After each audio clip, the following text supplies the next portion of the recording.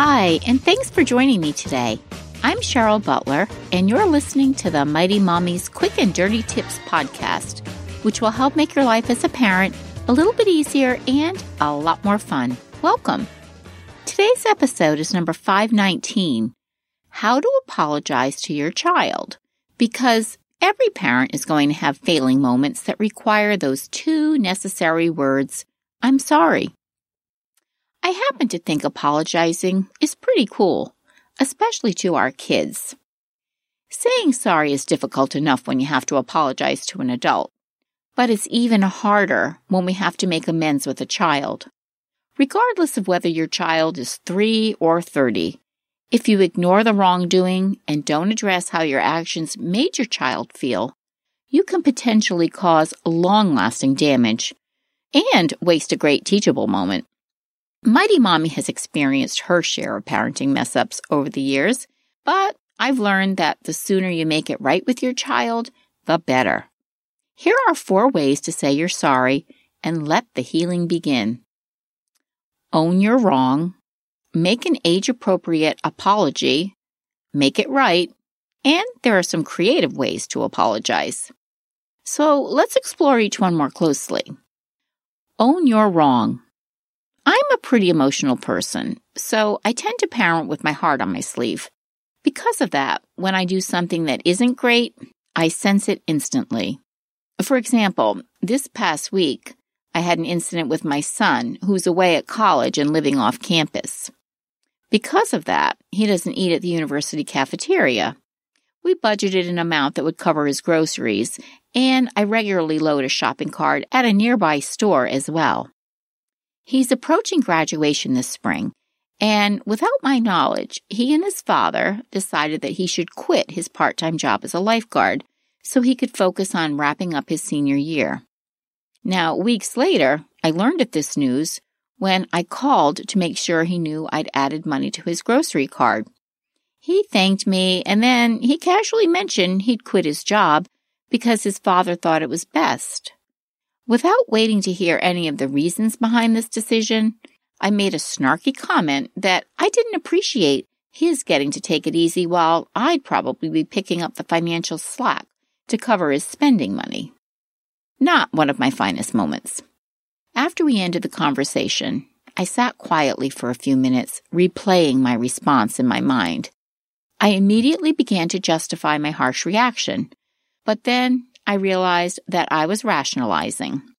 I had the choice of how to respond, and I chose to judge him rather than letting him explain his reasons. The first step in apologizing is reflecting on what you did wrong and being adult enough to own it. Admit to yourself that you overreacted and could have handled the situation better. Now next, we're going to make an age-appropriate apology. Once you've come to terms with what you've done wrong, it's time to say you're sorry. One reason that grown-ups find it uncomfortable to apologize is that they equate it with shame. Clinical psychologist and parenting expert Dr. Laura Markham argues that this is likely because many adults were forced to apologize when we were kids. In How and When to Apologize to Your Child, Markham explains that apologies are important teachable moments and that an apology can help make the person you've hurt feel better about you. She also cautions to resist the urge to place blame during an apology, because many of us start to apologize and then veer into excusing ourselves because the child was in the wrong. Sure, I yelled, but you deserved it. We all know, though, that 2 wrongs don't make a right. Besides, we're the adult. It's our job to be the role model. So, say you're late to pick up your 7-year-old from soccer practice several days in a row. She's the only one waiting in the parking lot with the coach wearing her cleats and a sad dog expression. As you pull up in your car, she yells at you in front of the coach, "Mommy, where have you been? Why are you so late?" We all know these things happen, but when you're repeatedly late, it makes her feel unimportant. So first, acknowledge her feelings of frustration. Empathize with her that it was probably terrible having to wait alone with the coach while all the other children had been picked up. Next, admit that you simply lost track of time. Admit to feeling badly about it and promise that it won't happen again. Look at her in the eyes when you're talking and be sincere in your words. Oh, and don't forget an apology to the coach in front of your child for keeping him waiting too. Although he's no longer 7, my son also required an apology from me. Unfortunately, I had to do it over the phone. I could feel the coolness in his voice when he answered. I didn't mince words, and I said simply that I overreacted to the news about his job. I should have taken the time to listen to his reasons. He was quiet for a few seconds, and he admitted that he was angry with me. This then opened the door for him to explain that his father strongly encouraged it, and his father had agreed to give him the spending money that he would have earned for the rest of the semester. Now, had I not been so quick to judge, he could have shared that piece of information with me before I blew up. He accepted my apology right away, and then he began excitedly talking about his upcoming spring training trip for baseball. The incident was behind us just like that. Now, make it right. Once you've apologized to your child, it's time to make the situation right. An apology is necessary, but the actions that follow are even more important. Changing your behavior moving forward is a great place to start. If you've been overly critical, say, about how your child dresses, start focusing on all the positives he offers, such as when he makes time to help his younger sister with her homework. If your daughter was crushed because you missed her spelling bee, then make a consistent effort to be at the next 5 softball games. When you make things right, you set examples of responsibility and maturity for your child to follow in their own life. Next, we'll be talking about some fun and creative ways that you can say you're sorry. So now, to wrap this up, let's talk about some creative ways that you can apologize in addition to saying you're sorry. We know saying sorry can be uncomfortable, but you can have some fun with it too. Here are 5 ways to apologize that will leave everyone feeling better. 1, you can use a board game.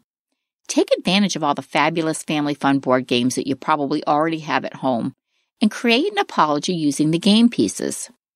Obviously, Scrabble is a no-brainer. Set up the board and spell out, "I'm very sorry."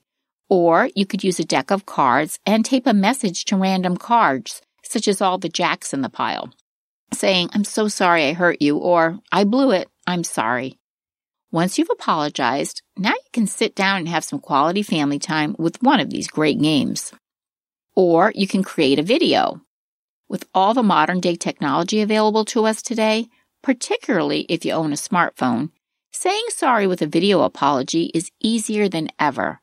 This is best for the teens in your life. Simply record your heartfelt apology and send it to the child you've hurt. You can go even further and create a YouTube video. Imagine if your apology goes viral. Depending on your views on internet fame, this could be a positive or a negative. Or how about an apology in a bottle? You're sure to get your family's attention if you say you're sorry with a written message in a bottle. Throwing it in the deep blue sea isn't necessary, but leaving a bottle near the sink in the bathroom or even in the fridge next to the milk can be just as effective. You can buy these bottles at your local craft store or use empty water bottles. Fill them with sparkly confetti or little chocolates to make the apology even sweeter. Or how about a scavenger hunt? If you want to add a bit of fun and mystery to your apology, plan a scavenger hunt.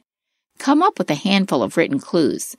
And at the end of the chase, you can have cards or handwritten notes for the one you've hurt. Part of your apology might include treating them for a pizza or a night out to the movies.